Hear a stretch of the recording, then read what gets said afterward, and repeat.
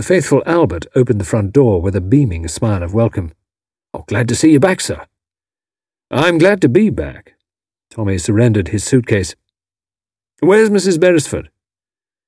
"We're not back yet, sir." "What do you mean she's away?"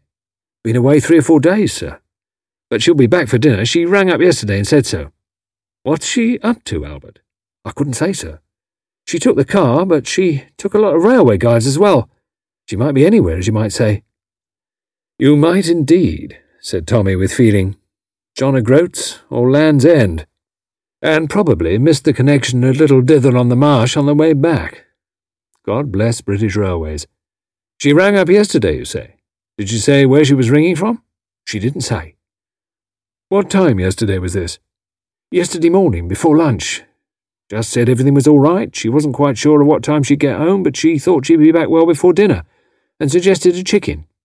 That do you all right, sir?"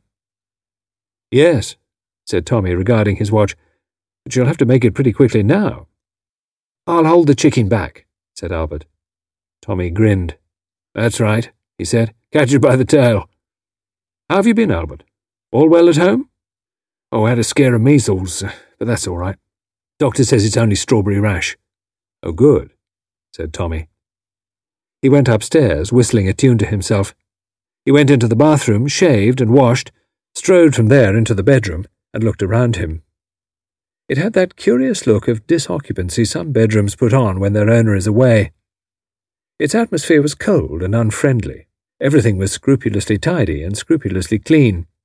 Tommy had the depressed feeling that a faithful dog might have had. Looking round him, he thought it was as though Tuppence had never been. No spilled powder, no book cast down with its back splayed out. "Sir?" It was Albert, standing in the doorway. "Well?" "I'm getting worried about the chicken." "Oh, damn the chicken," said Tommy. "You seem to have that chicken on your nerves." "Well, I took it as you and she wouldn't be later than 8. Not later than 8 sitting down, I mean." "Well, I should have thought so too," said Tommy, glancing at his wristwatch. "Good Lord, is it nearly 25 to 9? "Yes, it is, sir." "And the chicken—" "Oh, come on," said Tommy. "You get that chicken out of the oven, and you and I'll eat it between us. Serve Tuppence right. Getting back well before dinner, indeed." "Well, of course, some people do eat dinner late," said Albert. "I went to Spain once, and believe me, you couldn't get a meal before 10 o'clock. 10 p.m., I ask you. Heathens." "All right," said Tommy absent-mindedly. "By the way, have you no idea where she has been all this time?" "You mean the missus?" "Oh, I don't know, sir. Rushing around, I'd say. Her first idea was going to places by train, as far as I can make out. She was always looking in ABCs and timetables and things."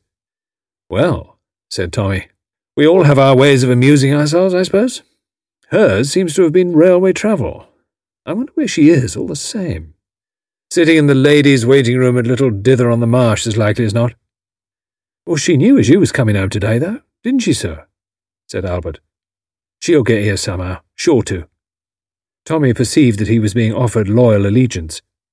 He and Albert were linked together in expressing disapprobation of a Tuppence who, in the course of her flirtations with British Railways, was neglecting to come home in time to give a returning husband his proper welcome.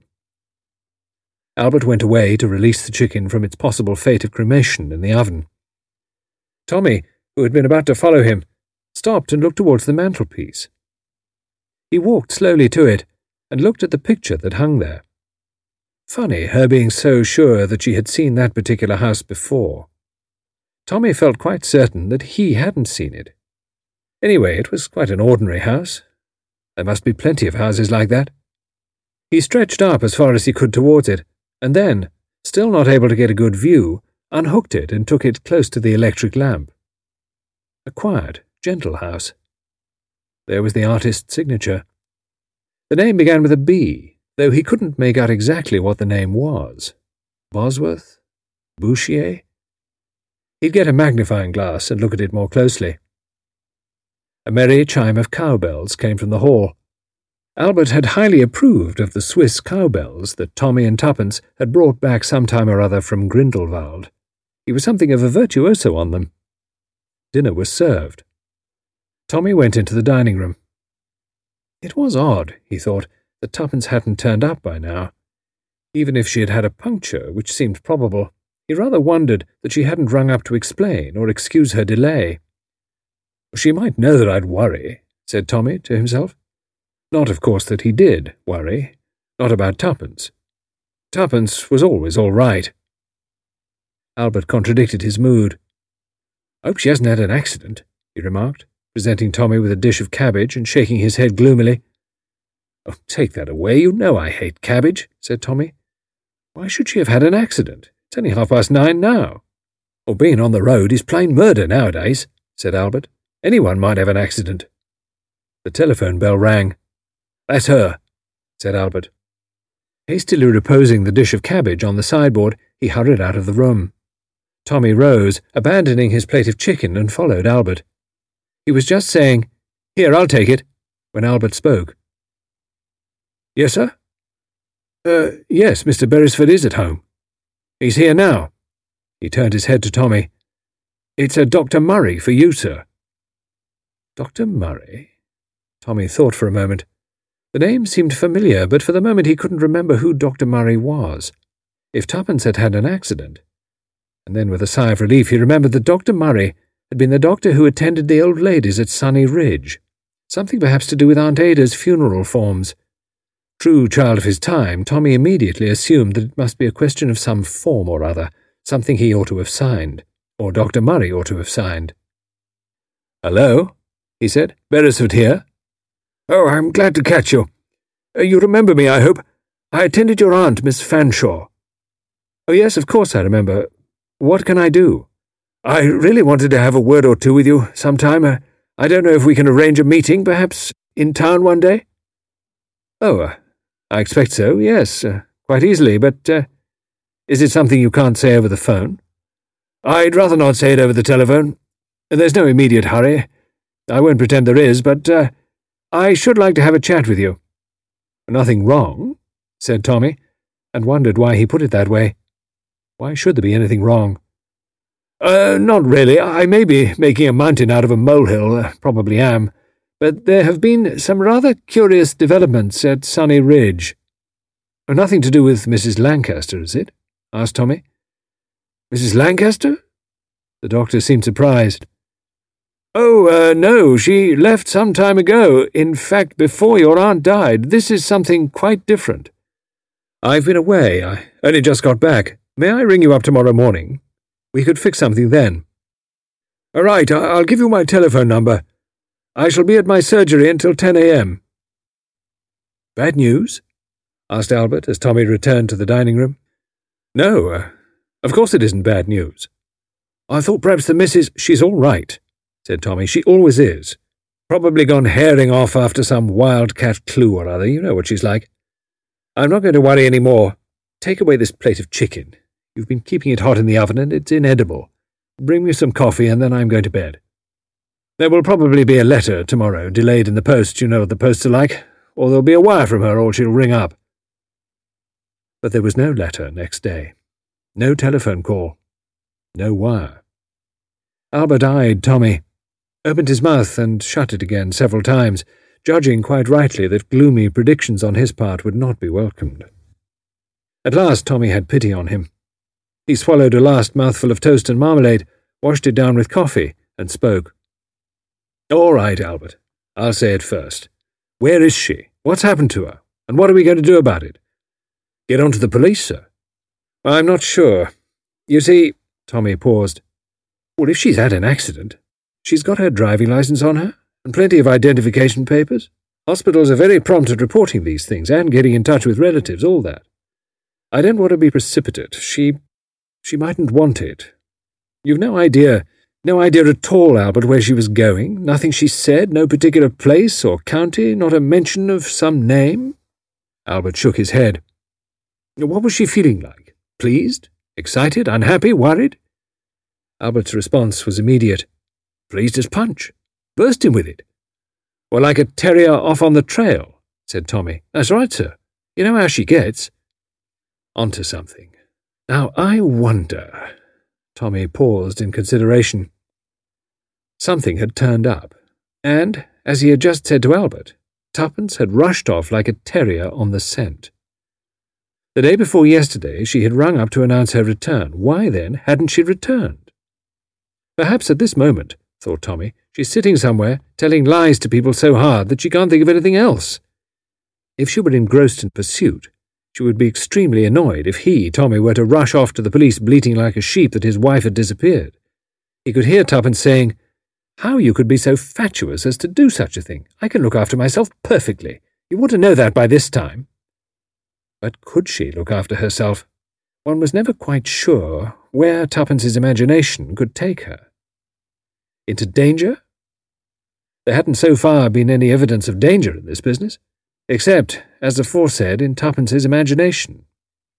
If he were to go to the police, saying his wife had not returned home, as she announced she was going to do, the police would sit there, looking tactful, though possibly grinning inwardly, and would then, presumably, still in a tactful way, ask what men friends his wife had got. "I'll find her myself," declared Tommy. "She's somewhere. Whether it's north, south, east or west, I've no idea. And she was a silly cuckoo not to leave word when she rang up where she was." "A gang's got her, perhaps," said Albert. "Oh, be your age, Albert. You've outgrown that sort of stuff years ago." "What are you going to do, sir?" "I'm going to London," said Tommy, glancing at the clock. "First, I'm going to have lunch at my club with Dr. Murray, who rang me up last night and who's got something to say to me about my late-deceased aunt's affairs. I might possibly get a useful hint from him. After all, this business started at Sunny Ridge. I'm also taking that picture that's hanging over our bedroom mantelpiece up there." "Well, you mean you're taking it to Scotland Yard?" "No," said Tommy. "I'm taking it to Bond Street." Chapter 11. Bond Street and Dr. Murray. Tommy jumped out of a taxi, paid the driver, and leaned back into the cab to take out a rather clumsily done-up parcel, which was clearly a picture. Tucking as much as he could of it under his arm, he entered the New Athenian Galleries, one of the longest established and most important picture galleries in London. Tommy was not a great patron of the arts, but he had come to the New Athenian because he had a friend who officiated there. Officiated was the only word to use because the air of sympathetic interest, the hushed voice, the pleasurable smile, all seemed highly ecclesiastical. A fair-haired young man detached himself and came forward, his face lighting up with a smile of recognition. "Hello, Tommy," he said. "Haven't seen you for a long time. What's that you've got under your arm? Don't tell me you've been taking to painting pictures in your old age. A lot of people do. Results usually deplorable." "I doubt if creative art was ever my long suit," said Tommy, "though I must admit I found myself strongly attracted the other day by a small book telling in the most simple terms how a child of 5 could learn to paint in watercolours. God help us if you're going to take to that. Grandma Moses in reverse. To tell you the truth, Robert, I merely want to appeal to your expert knowledge of pictures. I want your opinion on this." Deftly, Robert took the picture from Tommy and skillfully removed its clumsy wrappings with the expertise of a man accustomed to handle the parcelling up and deparcelling of all different-sized works of art. He took the picture and set it on a chair, peered into it to look at it, and then withdrew 5 or 6 steps away. He turned his gaze towards Tommy. "Well," he said, "what about it? What do you want to know? Do you want to sell it, is that it?" "No," said Tommy, "I don't want to sell it, Robert. I want to know about it. To begin with, I want to know who painted it." "Actually," said Robert, "if you had wanted to sell it, it would be quite saleable nowadays. It wouldn't have been 10 years ago, but Boscawen's just coming into fashion again." "Boscawen?" Tommy looked at him inquiringly. "Is that the name of the artist? I saw it was signed with something beginning with B, but I couldn't read the name." "Oh, it's Boscawen, all right. Very popular painter about 25 years ago. Sold well, had plenty of shows. People bought him all right. Technically a very good painter. Then, in the usual cycle of events, he went out of fashion. Finally, hardly any demand at all for his works. But lately he's had a revival. He, Stitchwort, and Fondella, they're all coming up." "Boscawen," repeated Tommy. "Boscowan," said Robert obligingly. "Is he still painting?" "No, he's dead. Died some years ago. Quite an old chap by then. 65, I think, when he died. Quite a prolific painter, you know. A lot of his canvases about. Actually, we're thinking of having a show of him here in about 4 or 5 months' time. We ought to do well over it, I think. Why are you so interested in him? Oh, it'd be too long a story to tell you, said Tommy. One of these days I'll ask you out to lunch and give you the doings from the beginning. It's a long, complicated, and rather an idiotic story. All I wanted to know is all about this Boscawen, and if you happen to know by any chance where this house is that's represented here. I couldn't tell you the last for a moment. It's the sort of thing he did paint, you know, small country houses in rather isolated spots usually. Sometimes a farmhouse, sometimes just a cow or two around, sometimes a farm cart. But if so, in the far distance. Quiet rural scenes, nothing sketchy or messy. Sometimes the surface looks almost like enamel. It was a peculiar technique, and people liked it. A good many of the things he painted were in France, Normandy mostly, churches. I've got one picture of his here now. Wait a minute, I'll get it for you. He went to the head of the staircase and shouted down to someone below. Presently he came back holding a small canvas which he propped on another chair. There you are, he said. Church in Normandy. Yes, said Tommy, I see. Same sort of thing. My wife says nobody ever lived in that house, the one I brought in.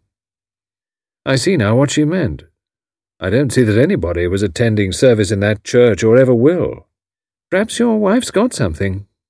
Quiet, peaceful dwellings with no human occupancy. He didn't often paint people, you know. Sometimes there's a figure or two in the landscape, and more often not. In a way, I think that gives them their special charm. A sort of isolationist feeling. It was as though he removed all the human beings, and the peace of the countryside was all the better without them. Come to think of it, that's maybe why the general taste has swung round to him. Too many people nowadays, too many cars, too many noises on the road, too much noise and bustle. Peace. Perfect peace. Leave it all to nature. Yes, I shouldn't wonder. What sort of man was he? Oh, I didn't know him personally, before my time. Pleased with himself by all accounts. Thought he was a better painter than he was, probably. Put on a bit of side. Kindly. Quite likeable. Eye for the girls.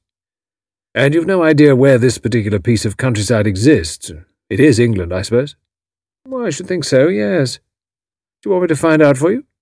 Could you? Probably the best thing to do would be to ask his wife, his widow, rather. He married Emma Wing, the sculptor, well known, not very productive, does quite powerful work. You could go and ask her. She lives in Hampstead. I can give you the address. We've been corresponding with her a good deal lately over the question of this show of her husband's work we're doing. We're having a few of her smaller pieces of sculpture as well. I'll get the address for you.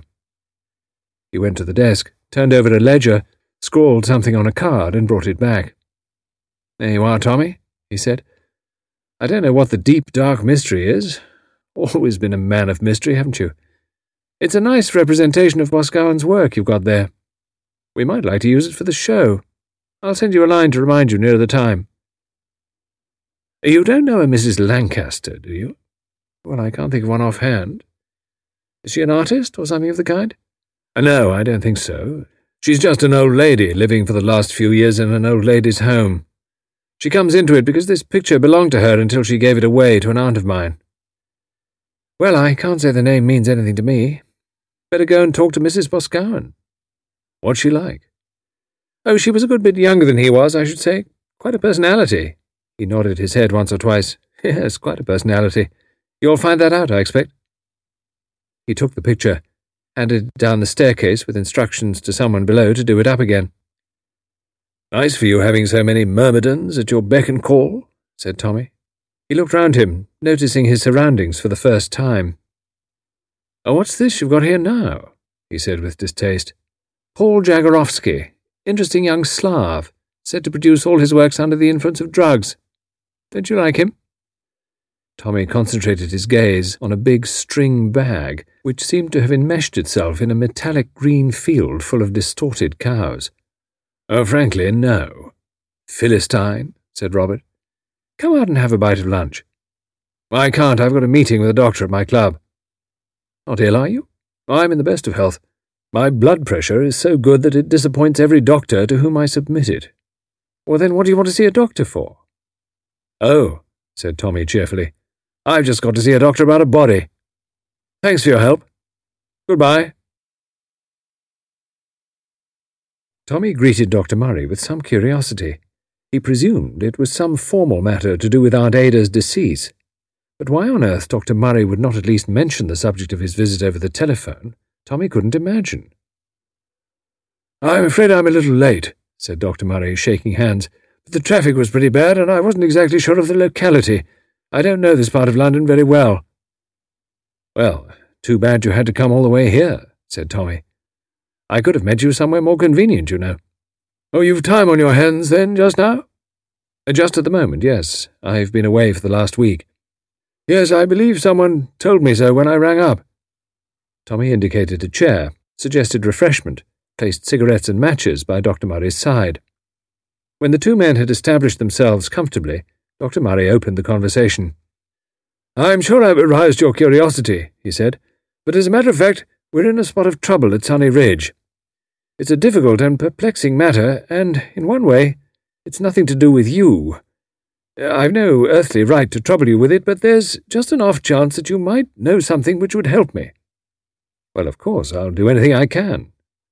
"Something to do with my aunt? Miss Fanshawe?" Not directly, no, but in a way she does come into it. I can speak to you in confidence, can't I, Mr. Beresford?" "Oh, yes, certainly." "As a matter of fact, I was talking the other day to a mutual friend of ours. He was telling me a few things about you. I gather that in the last war you had rather a delicate assignment."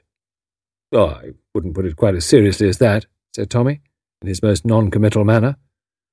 "Oh, no, I quite realize that it's not a thing to be talked about." "I don't think that really matters nowadays. It's a good long time since the war. My wife and I were younger then. Anyway, it's nothing to do with that I wanted to speak to you about, but at least I feel that I can speak frankly to you, that I can trust you not to repeat what I'm saying now, though it's possible that it all may have to come out later." "A spot of trouble at Sunny Ridge, you say?" "Yes. Not very long ago, one of our patients died. Mrs. Moody. I don't know if you ever met her or if your aunt ever talked about her." "Mrs. Moody," Tommy reflected. "No, I don't think so. Anyway, not so far as I can remember." She was not one of our older patients. She was still on the right side of 70, and she was not seriously ill in any way. It was just a case of a woman with no near relatives and no one to look after her in the domestic line. She fell into the category of what I often call to myself a flutterer, women who more and more resemble hens as they grow older. They cluck. They forget things. They run themselves into difficulties, and they worry. They get themselves wrought up about nothing at all. There is very little the matter with them. They're not, strictly speaking, mentally disturbed." "But they just cluck," Tommy suggested. "As you say. Mrs. Moody clucked. She caused the nurses a fair amount of trouble, although they were quite fond of her. She had a habit of forgetting when she'd had her meals, making a fuss because no dinner had been served, when, as a matter of fact, she had actually just eaten a very good dinner." "Oh," said Tommy, enlightened. "Mrs. Cocoa." "I beg your pardon?" "I'm sorry," said Tommy. "It's a name my wife and I had for her. She was yelling for Nurse Jane one day when we passed along the passage and saying she hadn't had her cocoa. Rather a nice-looking, scatty little woman.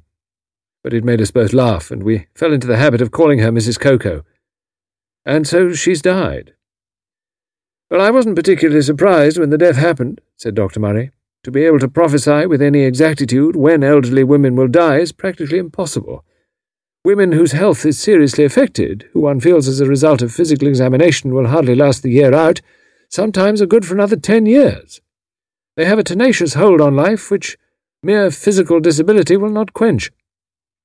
There are other people whose health is reasonably good and who may, one thinks, make old bones. They, on the other hand, catch bronchitis or flu, seem unable to have the stamina to recuperate from it, and die with surprising ease. So, as I say, as a medical attendant to an elderly lady's home, I am not surprised when what might be called a fairly unexpected death occurs. This case of Mrs. Moody, however, was somewhat different. She died in her sleep without having exhibited any sign of illness, and I could not help feeling that, in my opinion, her death was unexpected. I will use the phrase that has always intrigued me in Shakespeare's play, Macbeth. I have always wondered what Macbeth meant when he said of his wife, She should have died hereafter." "Yes, I remember wondering once myself what Shakespeare was getting at," said Tommy.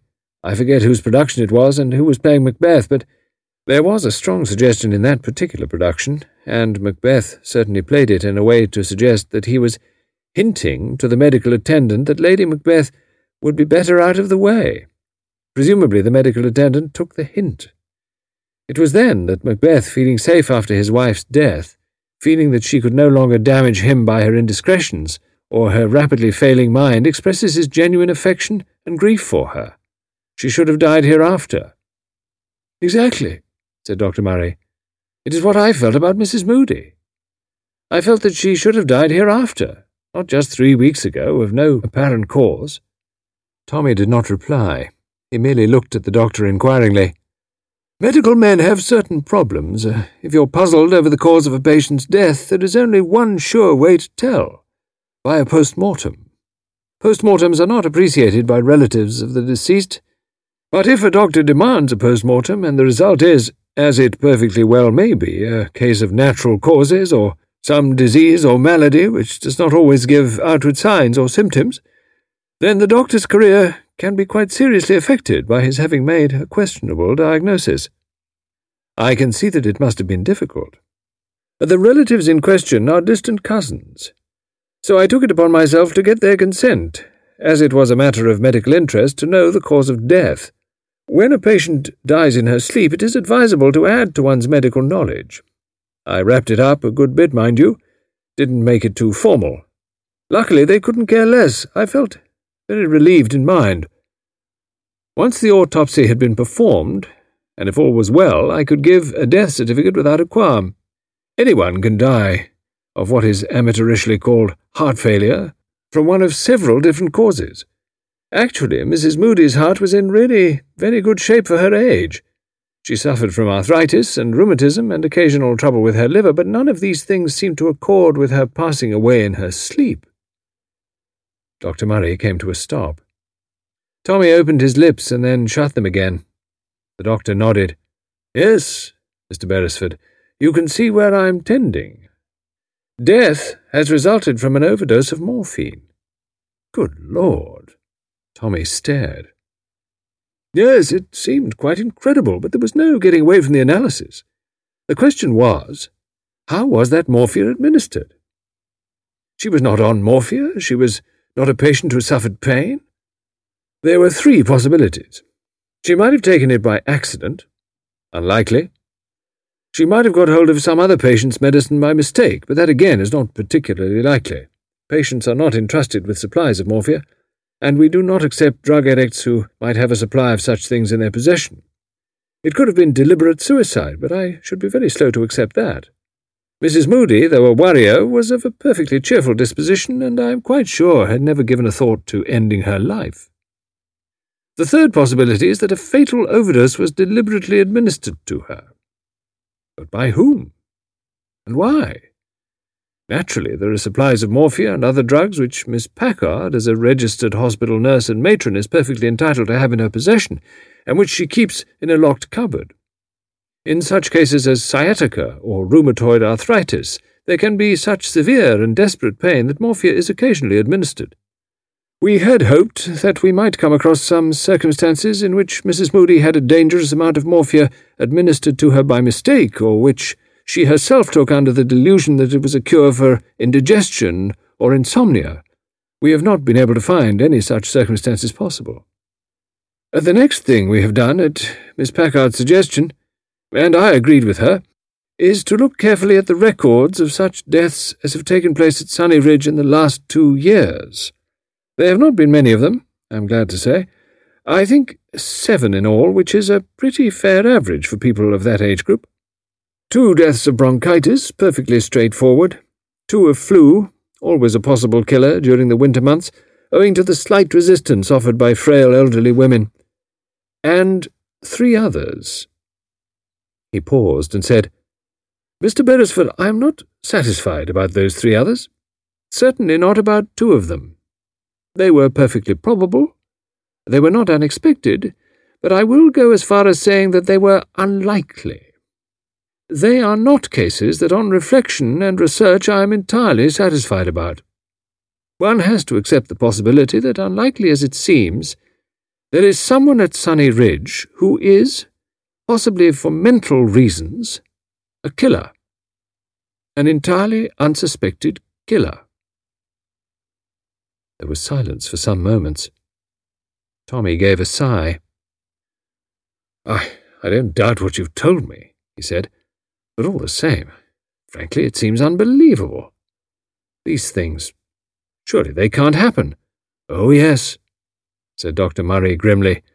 They happen all right. You go over some of the pathological cases. A woman who took on domestic service.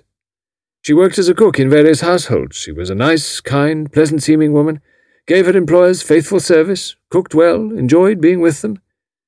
Yet, sooner or later, things happened. Usually a plate of sandwiches, sometimes picnic food. For no apparent motive, arsenic was added. 2 or 3 poisoned sandwiches among the rest.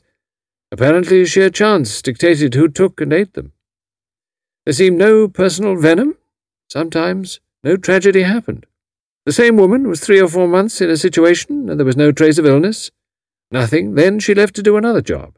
And in that next job, within 3 weeks, 2 of the family died after eating bacon for breakfast. The fact that all these things happened in different parts of England and at irregular intervals made it some time before the police got on her track. She used a different name, of course, each time. But there are so many pleasant, capable, middle-aged women who can cook, it was hard to find out which particular woman it was. Why did she do it? I don't think anybody has ever really known. There have been several different theories, especially, of course, by psychologists. She was a somewhat religious woman, and it seems possible that some form of religious insanity made her feel that she had a divine command to rid the world of certain people. But it does not seem that she herself had borne them any personal animus. Then there was the Frenchwoman, Jeanne Gebron, who was called the Angel of Mercy. She was so upset when her neighbours had ill children, she hurried to nurse those children, sat devotedly at their bedside. There again it was some time before people discovered that the children she nursed never recovered. Instead, they all died. And why? It is true that when she was young, her own child died. She appeared to be prostrated with grief. Perhaps that was the cause of her career of crime. If her child died, so should the children of other women. Or it may be, as some thought, that her own child was one of the victims. You're giving me the chills down my spine, said Tommy. I'm taking the most melodramatic examples, said the doctor. It may be something much simpler than that. You remember in the case of Armstrong, anyone who had in any way offended him or insulted him, or indeed, if he even thought anyone had insulted him, that person was quickly asked to tea and given arsenic sandwiches. A sort of intensified touchiness. His first crimes were obviously mere crimes for personal advantage, inheriting of money, the removal of a wife so that he could marry another woman. And then there was Nurse Warriner, who kept a home for elderly people. They made over what means they had to her and were guaranteed a comfortable old age until death came. But death did not delay very long. There, too, it was morphia that was administered. A very kindly woman, but with no scruples. She regarded herself, I believe, as a benefactor. You've no idea, if your surmise about these deaths is true, who it could be. No, there seems no pointer of any kind. Taking the view that the killer is probably insane, insanity is a very difficult thing to recognize in some of its manifestations. Is it somebody, shall we say, who dislikes elderly people, who had been injured or has had her life ruined, or so she thinks, by somebody elderly? Or is it possibly someone who has her own ideas of mercy-killing, and thinks that everyone over 60 years of age should be kindly exterminated? It could be anyone, of course. A patient, a member of staff, a nurse, a domestic worker. I've discussed this at great length with Millicent Packard, who runs the place. She is a highly competent woman, shrewd and businesslike, with keen supervision both of the guests there and of her own staff. She insists that she has no suspicion and no clue whatever, and I'm sure that is perfectly true. But why come to me? What can I do?" "Your aunt, Miss Fanshawe, was a resident there for some years. She was a woman of very considerable mental capacity, though she often pretended otherwise. She had unconventional ways of amusing herself by putting on an appearance of senility, but she was actually very much all there. What I want you to try and do, Mr. Beresford, is to think hard, you and your wife too. Is there anything you can remember that Miss Fanshawe ever said or hinted that might give us a clue? Something she had seen or noticed, something that someone had told her, something that she herself had thought peculiar. Old ladies see and notice a lot, and a really shrewd one like Miss Fanshawe would know a surprising amount of what went on in a place like Sunny Ridge. These old ladies are not busy, you see. They have all the time in the world to look around them and make deductions, and even jump to conclusions that may seem fantastic, but are sometimes, surprisingly, entirely correct." Tommy shook his head. "Well, I know what you mean, but I can't remember anything of that kind." "Your wife's away from home, I gather. You don't think she might remember something that hadn't struck you?" "Well, I'll ask her, but I doubt it." He hesitated, then made up his mind. "Look here, there was something that worried my wife. About one of the old ladies, Mrs Lancaster." "Oh, Mrs Lancaster, yes?" "My wife's got it into her head that Mrs Lancaster has been taken away by some so-called relations very suddenly. As a matter of fact, Mrs Lancaster gave a picture to my aunt as a present, and my wife felt that she ought to offer to return the picture to Mrs Lancaster. So she tried to get in touch with her to know if Mrs Lancaster would like the picture returned to her." "Well, that was very thoughtful of Mrs Beresford, I'm sure. Only she found it very hard to get in touch with her. She got the address of the hotel where they were supposed to be staying, Mrs Lancaster and her relations, but nobody of that name had been staying there, or had booked rooms there." "Oh, well, that was rather odd." "Yes, Tuppence thought it was rather odd, too. They had left no other forwarding address at Sunny Ridge. In fact, we've made several attempts to get in touch with Mrs Lancaster, or with this Mrs Johnson, I think the name was, but have been quite unable to get in touch with them. There was a solicitor who I believe paid all the bills and made all the arrangements with Miss Packard, and we got into communication with him, but he could only give me the address of a bank." "Banks," said Tommy dryly, "don't give you any information." "Not if they've been told not to by their clients, I agree. My wife wrote to Mrs Lancaster, care of the bank, and also to Mrs Johnson, but she's never had any reply." "Well, that seems a little unusual. Still, people don't always answer letters. They may have gone abroad." "Quite so. It didn't worry me, but it has worried my wife. She seems convinced that something has happened to Mrs Lancaster. In fact, during the time I was away from home, she said she was going to investigate further. I don't know what exactly she meant to do, perhaps see the hotel personally, or the bank, or try the solicitor. Anyway, she was going to try and get a little more information." Dr. Murray looked at him politely, but with a trace of patient boredom in his manner. "Why did she think exactly?" "She thinks that Mrs Lancaster is in danger of some kind, even that something may have happened to her." The doctor raised his eyebrows. "Oh, really? I should hardly think—" "This may seem quite idiotic to you," said Tommy, "but you see, my wife rang up saying she would be back yesterday evening, and she didn't arrive." "She said definitely that she was coming back?" "Yes. She knew I was coming home, you see, from this conference business, so she rang up to let our man Albert know that she'd be back to dinner." "And that seems to you an unlikely thing for her to do?"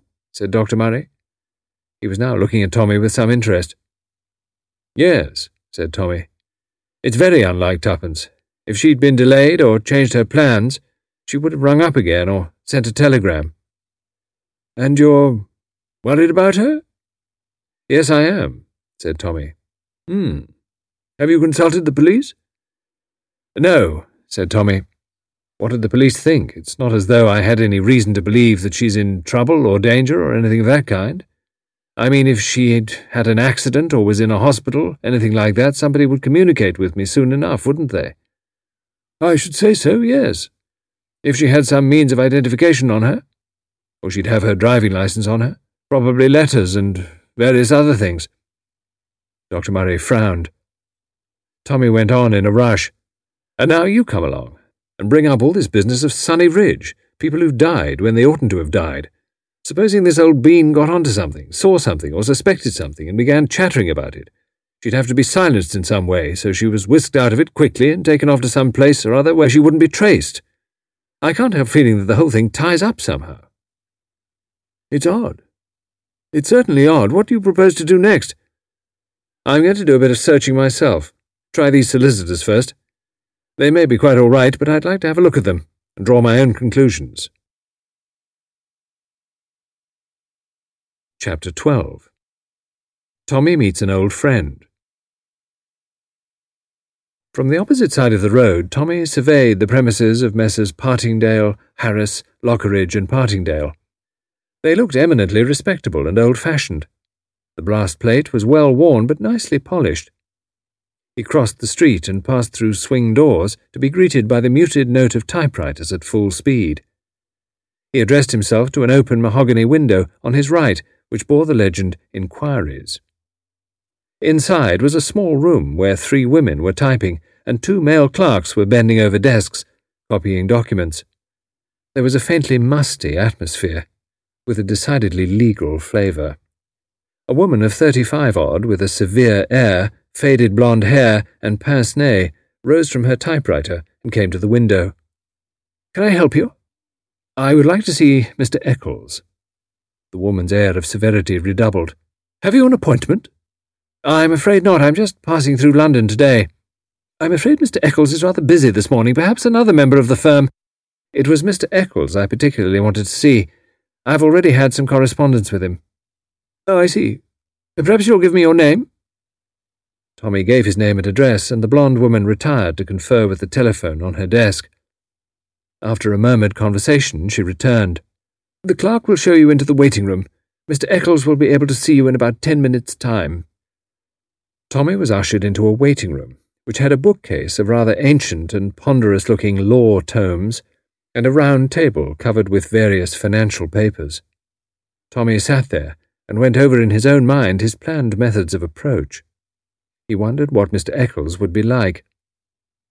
When he was shown in at last, and Mr. Eccles rose from a desk to receive him, he decided, for no particular reason that he could name to himself, that he did not like Mr. Eccles. He also wondered why he did not like Mr. Eccles. There seemed no valid reason for dislike.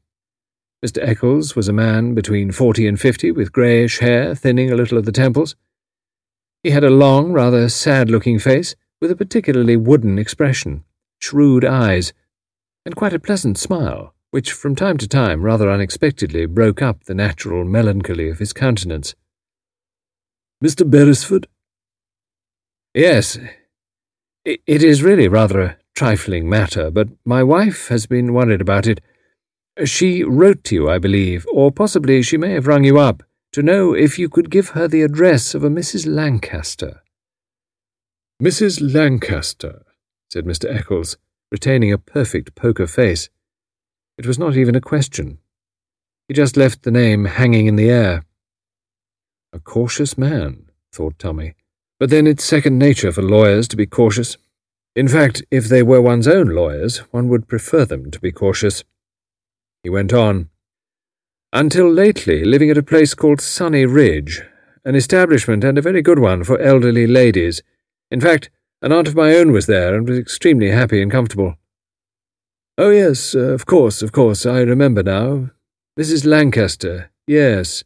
She is, I think, no longer living there. That is right, is it not?" "Yes," said Tommy. "At the moment I do not exactly recall—" He stretched out a hand towards the telephone. "I will just refresh my memory." "I can tell you quite simply," said Tommy.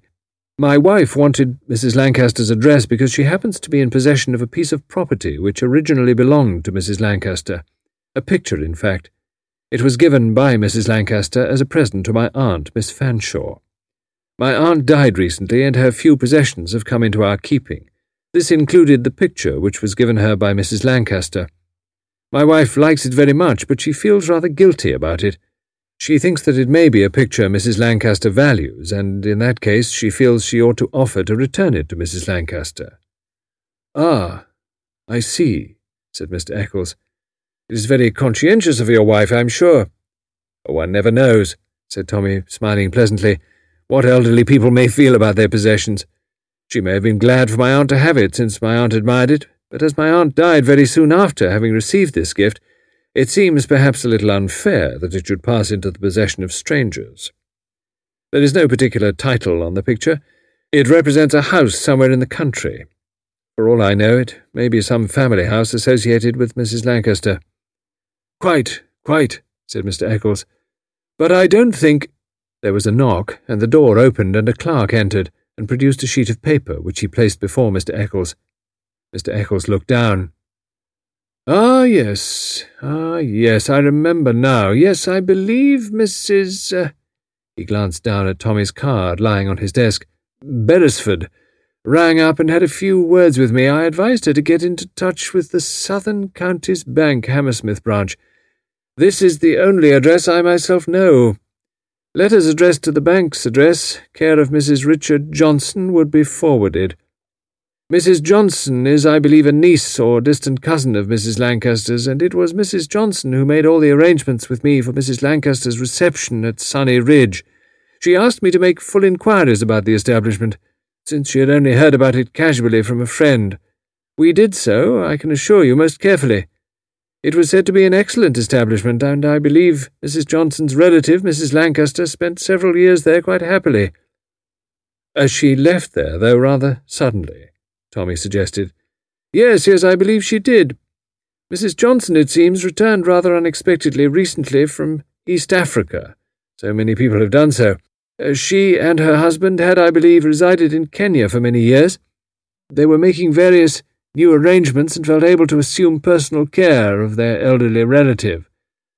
I'm afraid I have no knowledge of Mrs. Johnson's present whereabouts. I had a letter from her thanking me and settling accounts she owed, and directing that if there was any necessity for communicating with her, I should address my letters care of the bank, as she was undecided as yet where she and her husband would actually be residing. I am afraid, Mr. Beresford, that is all I know." His manner was gentle but firm. It displayed no embarrassment of any kind nor disturbance, but the finality of his tone was very definite. Then he unbent, and his manner softened a little. "I shouldn't really worry, you know, Mr. Beresford," he said reassuringly. "Or rather, I shouldn't let your wife worry. Mrs. Lancaster, I believe, is quite an old lady and inclined to be forgetful. She's probably forgotten all about this picture that she gave away. She is, I believe, 75 or 76 years of age. One forgets very easily at that age, you know." "And did you know her personally?" "No, I never actually met her." "But you knew Mrs. Johnson?" "I met her when she came here occasionally to consult me as to arrangements. She seemed a pleasant, business-like woman, quite competent in the arrangements she was making." He rose and said, "I'm so sorry I can't help you, Mr. Beresford." It was a gentle but firm dismissal. Tommy came out onto the Bloomsbury street and looked about him for a taxi. The parcel he was carrying, though not heavy, was of a fairly awkward size. He looked up for a moment at the building he had just left. Eminently respectable, long established. Nothing you could fault there. Nothing apparently wrong with Messrs. Partingdale, Harris, Lockeridge and Partingdale. Nothing wrong with Mr. Eccles. No signs of alarm or despondency. No shiftiness or uneasiness. In books, Tommy thought gloomily, a mention of Mrs. Lancaster or Mrs. Johnson should have brought a guilty start or a shifty glance, something to show that the names registered that all was not well. Things didn't seem to happen like that in real life. All Mr. Eccles had looked like was a man who was too polite to resent having his time wasted by such an inquiry as Tommy had just made. But all the same, thought Tommy to himself, I don't like Mr. Eccles. He recalled to himself vague memories of the past, of other people that he had for some reason not liked. Very often those hunches, for hunches as all they were, had been right. But perhaps it was simpler than that. If you had had a good many dealings in your time with personalities, you had a sort of feeling about them, just as an expert antique dealer knows instinctively the taste and look and feel of a forgery before getting down to expert tests and examinations. The thing is just wrong. The same with pictures. The same, presumably, with a cashier in a bank who is offered a first-class, spurious banknote. He sounds all right, thought Tommy. He looks all right. He speaks all right, but all the same— He waved frantically at a taxi, which gave him a direct and cold look, increased its speed, and drove on. Swine, thought Tommy. His eyes roved up and down the street, seeking for a more obliging vehicle. A fair amount of people were walking on the pavement. A few hurrying, some strolling, one man gazing at a brass plate just across the road from him. After a close scrutiny, he turned round, and Tommy's eyes opened a little wider. He knew that face. He watched the man walk to the end of the street, pause and turn back again. Somebody came out of the building behind Tommy, and at that moment the man opposite increased his pace a little, still walking on the other side of the road, but keeping pace with the man who had come out of the door. The man who had come out of Messrs. Partingdale, Harris, Lockeridge, and Partingdale's doorway was, Tommy thought, looking after this retreating figure. Almost certainly Mr. Eccles. At the same moment, a taxi, lingering in a pleasant, tempting manner, came along. Tommy raised his hand. The taxi drew up. He opened the door and got in. "Where to?" Tommy hesitated for a moment, looking at his parcel. About to give an address, he changed his mind and said, 14 Lion Street. A quarter of an hour later, he had reached his destination. He rang the bell after paying off the taxi and asked for Mr. Ivor Smith. When he entered a second-floor room, a man sitting at a table facing the windows swung round and said with faint surprise, "Hello, Tommy. Fancy seeing you. It's a long time. What are you doing here? Just tooling round, looking up your old friends?" "Not quite as good as that, Ivor." "I suppose you're on your way home after a conference?" "Yes." "All a lot of the usual talky, I suppose? No conclusions drawn, nothing helpful said?" "Quite right. All a sheer waste of time. Mostly listening to old bogey Waddock shooting his mouth off, I expect. Crashing bore, gets worse every year." "Oh, well."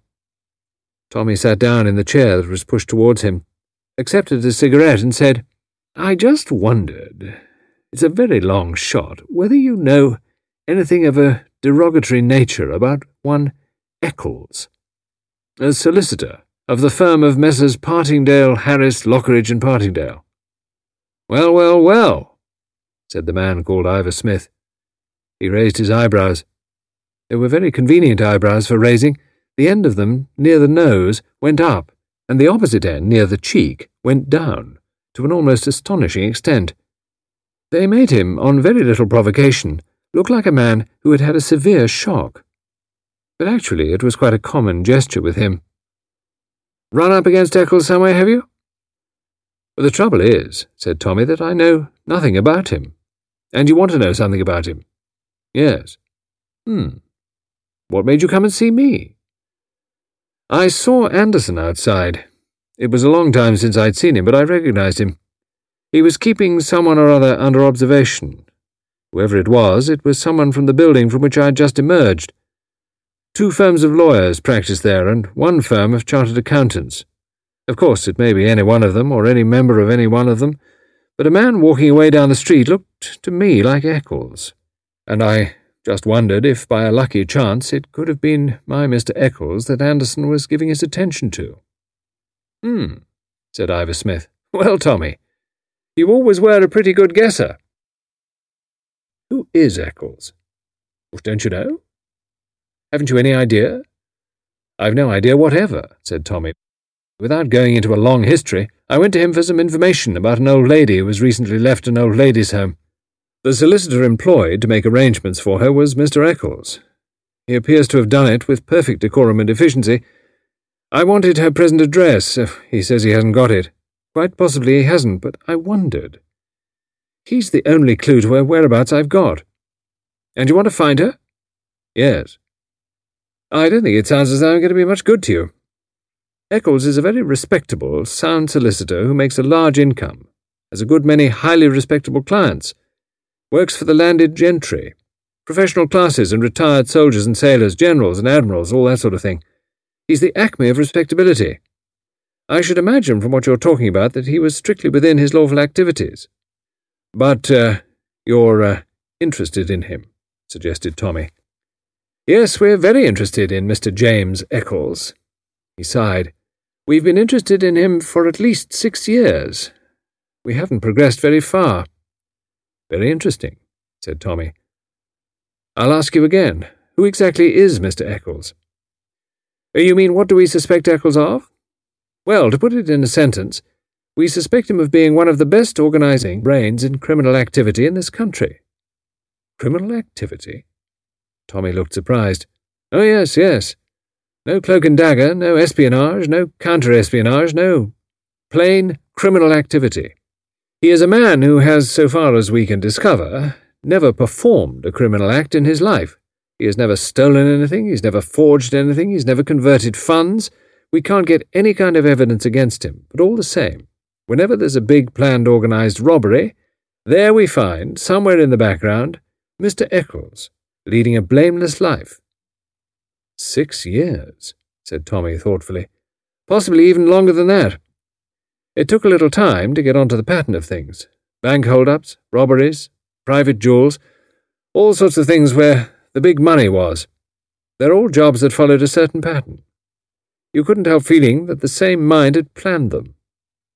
The people who directed them and who carried them out never had to do any planning at all. They went where they were told. They did what they were ordered. They never had to think. Somebody else was doing all the thinking. And what made you hit on Eccles? Ivor Smith shook his head thoughtfully. It would take too long to tell you. He's a man who has a lot of acquaintances, a lot of friends. There are people he plays golf with, there are people who service his car, there are firms of stockbrokers who act for him, there are companies doing a blameless business in which he's interested. The plan is getting clearer, but his part in it hasn't got much clearer, except that he is very conspicuously absent on certain occasions. A big bank robbery, cleverly planned and no expense spared, mind you, consolidating the getaway and all the rest of it. And where's Mr. Eccles when it happens? Monte Carlo, or Zurich, or possibly even fishing for salmon in Norway. You can be quite sure Mr. Eccles is never within 100 miles of where criminal activities are happening. Yet you suspect him. Oh, yes. I'm quite sure in my own mind, but whether we'll ever catch him, I don't know. The man who tunnelled through the floor of a bank, the man who knocked out the night watchman, the cashier who was in it from the beginning, the bank manager who supplied the information, none of them know Eccles. Probably they've never even seen him. There's a long chain leading away, and no one seems to know more than just one link beyond themselves. The good old plan of the cell. More or less, yes. But there's some original thinking. Someday we'll get a chance. Somebody who oughtn't to know anything will know something. Something silly and trivial perhaps, but something that, strangely enough, may be evidence at last. Is he married? Got a family? No. He has never taken risks like that. He lives alone with a housekeeper and a gardener and a butler valet. He entertains in a mild and pleasant way, and I dare swear that every single person who's entered his house as his guest is beyond suspicion. And nobody's getting rich. That's a good point you put your finger on. Somebody ought to be getting rich. Somebody ought to be seen to be getting rich, but that part of it's very cleverly arranged. Big wins on racecourses, investments in stocks and shares, all things which are natural, just chancy enough to make big money at, and all apparently genuine transactions. There's a lot of money stacked up abroad in different countries and different places. It's a great, big, vast, money-making concern, and the money's always on the move, going from place to place. Well, said Tommy, good luck to you. I hope you get your man. I think I shall, you know, some day. There might be a hope if one could jolt him out of his routine. Or jolt him with what? Danger, said Ivor. Make him feel he's in danger. Make him feel someone's onto him. Get him uneasy. If you once get a man uneasy, he may do something foolish. He may make a mistake. That's the way you get chaps, you know. Take the cleverest man there is, who can plan brilliantly and never put a foot wrong. Let some little thing rattle him, and he'll make a mistake. So I'm hoping. Now, let's hear your story. You might know something that would be useful. Or nothing to do with crime, I'm afraid. Very small beer. Well, let's hear about it. Tommy told his story without undue apologies for the triviality of it. Ivor, he knew, was not a man to despise triviality. Ivor, indeed, went straight to the point, which had brought Tommy on his errand. And your wife's disappeared, you say? It's not like her. That's serious. Serious to me, all right. So I can imagine. I only met your missus once. She's sharp. If she goes after things, she's like a terrier on a trail, said Thomas. You've not been to the police? No. Why not? Well, first, because I can't believe that she's anything but all right. Tuppence is always all right. She just goes all out after any hare that shows itself. She mayn't have had time to communicate. I don't like it very much. She's looking for a house, you say? That just might be interesting, because among various odds and ends that we've followed, which incidentally have not led to much, are a kind of trail of house agents. House agents? Tommy looked surprised. Yes, nice, ordinary, rather mediocre house agents in small provincial towns in different parts of England, but none of them so very far from London. Mr. Eccles's firm does a lot of business with and for house agents. Sometimes he's the solicitor for the buyers and sometimes for the sellers, and he employs various house agencies on behalf of clients. Sometimes we rather wondered why. None of it seems very profitable, you see. But you think it might mean something or lead to something? Well, if you remember the big London Southern Bank robbery some years ago, there was a house in the country, a lonely house, that was the thieves' rendezvous. They weren't very noticeable there, but that's where the stuff was brought and cached away. People in the neighbourhood began to have a few stories about them, and wonder who these people were who came and went at rather unusual hours. Different kinds of cars arriving in the middle of the night and going away again. People are curious about their neighbours in the country. Sure enough, the police raided the place. They got some of the loot, and they got 3 men, including one who was recognised and identified. Well, didn't that lead you somewhere? Not really. The men wouldn't talk. They were well defended and represented. They got long sentences in jail, and within a year and a half they were all out of the jug again. Very clever rescues. I seem to remember reading about it. One man disappeared from a criminal court where he was brought up by 2 warders. That's right. All very cleverly arranged, and an enormous amount of money spent on the escape. But we think whoever was responsible for the staff work realised he made a mistake in having one house for too long a time, so that the local people got interested.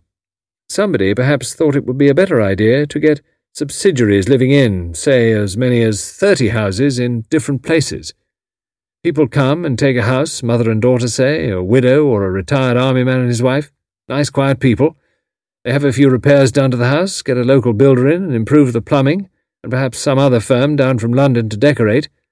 Then, after a year, or a year and a half, circumstances arise, and the occupiers sell the house and go off abroad to live. Something like that. All very natural and pleasant. During their tenancy, that house has been used, perhaps for rather unusual purposes. But no one suspects such a thing. Friends come to see them. Not very often, just occasionally. One night, perhaps a kind of anniversary party for a middle-aged or elderly couple, or a coming-of-age party. A lot of cars coming and going. Say there are 5 major robberies done within 6 months, but each time the loot passes through or is cashed in not just one of these houses, but 5 different houses in 5 different parts of the country. It's only a supposition as yet, my dear Tommy, but we're working on it. Let's say your old lady lets a picture of a certain house go out of her possession. And supposing that's a significant house. And supposing that that's the house that your missus has recognised somewhere and has gone dashing off to investigate. And supposing someone doesn't want that particular house investigated. It might tie up, you know. It's very far-fetched. Oh yes, I agree. But these times we live in are far-fetched times. In our particular world, incredible things happen. Somewhat wearily, Tommy alighted from his 4th taxi of the day and looked appraisingly at his surroundings. The taxi had deposited him in a small cul-de-sac, which tucked itself coyly under one of the protuberances of Hampstead Heath. The cul-de-sac seemed to have been some artistic development. Each house was wildly different from the house next to it. This particular one seemed to consist of a large studio with skylights in it, and attached to it, rather like a gumboil, on one side, was what seemed to be a little cluster of 3 rooms. A ladder staircase, painted bright green, ran up the outside of the house. Tommy opened the small gate, went up a path, and not seeing a bell, applied himself to the knocker. Getting no response, he paused for a few moments, and then started again with the knocker, a little louder this time. The door opened so suddenly that he nearly fell backwards. A woman stood on the doorstep.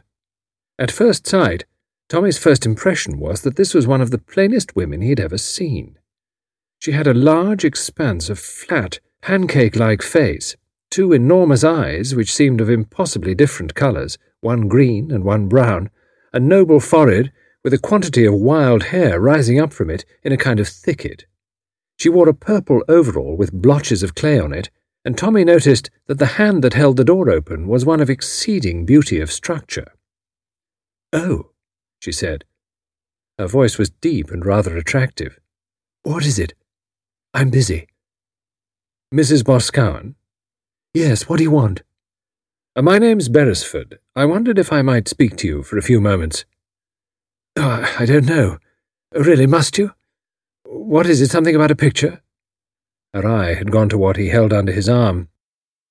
"Yes, it's something to do with one of your husband's pictures." "Do you want to sell it?" "I've got plenty of his pictures. I don't want to buy any more of them. Take it to one of those galleries or something. They're beginning to buy him now." "You don't look as though you needed to sell pictures." "Oh, no, I don't want to sell anything."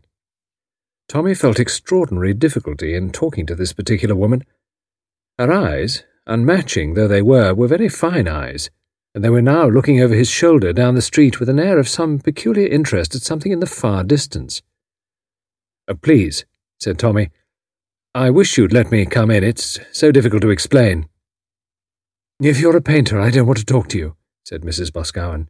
"I find painters very boring, always." "I'm not a painter." "Well, you don't look like one, certainly." Her eyes raked him up and down. "You look more like a civil servant," she said disapprovingly. "Can I come in, Mrs. Boscawen?" "I'm not sure. Wait." She shut the door rather abruptly. Tommy waited. After about 4 minutes had passed, the door opened again. "All right," she said. "You can come in." She led him through the doorway, up a narrow staircase, and into the large studio. In a corner of it there was a figure and various implements standing by it, hammers and chisels. There was also a clay head. The whole place looked as though it had recently been savaged by a gang of hooligans.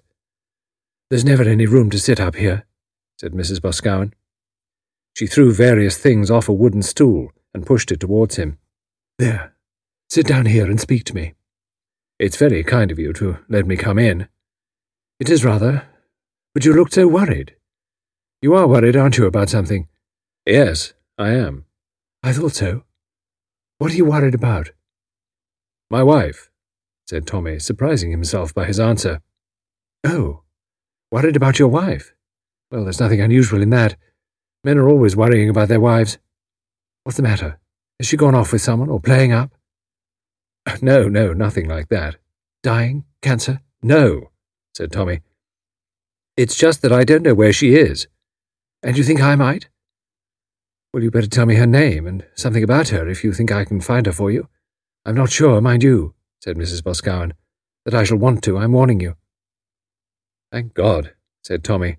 "You're more easy to talk to than I thought you were going to be." "What's the picture got to do with it? It is a picture, isn't it? Must be, that shape." Tommy undid the wrappings. "It's a picture signed by your husband," said Tommy. "I want you to tell me what you can about it." "I see. What exactly do you want to know?" "When it was painted and where it is." Mrs. Boscawen looked at him for the first time. There was a slight look of interest in her eyes. "Well, that's not difficult," she said. "Yes, I can tell you all about it. It was painted about 15 years ago. No, a good deal longer than that, I should think. It's one of his fairly early ones. 20 years ago, I should say." "Do you know where it is? The place, I mean." "Oh, yes, I can remember quite well. Nice picture.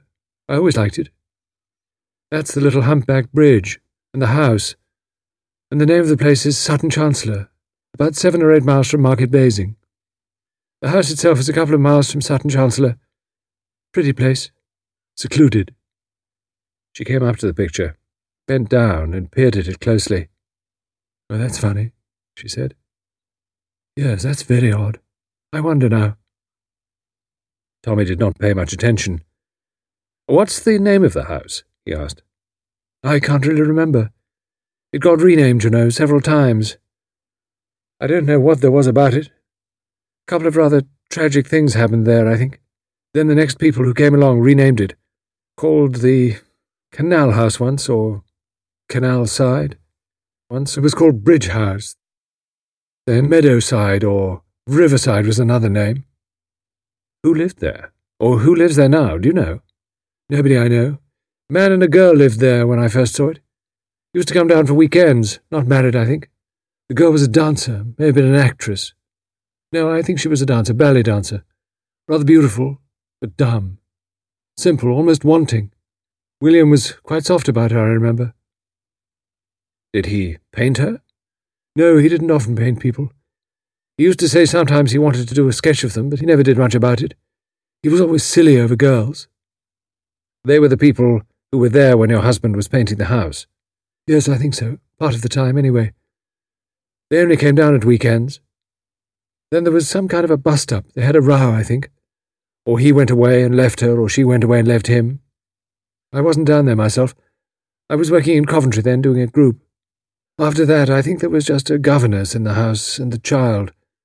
I don't know who the child was or where she came from, but I suppose the governess was looking after her.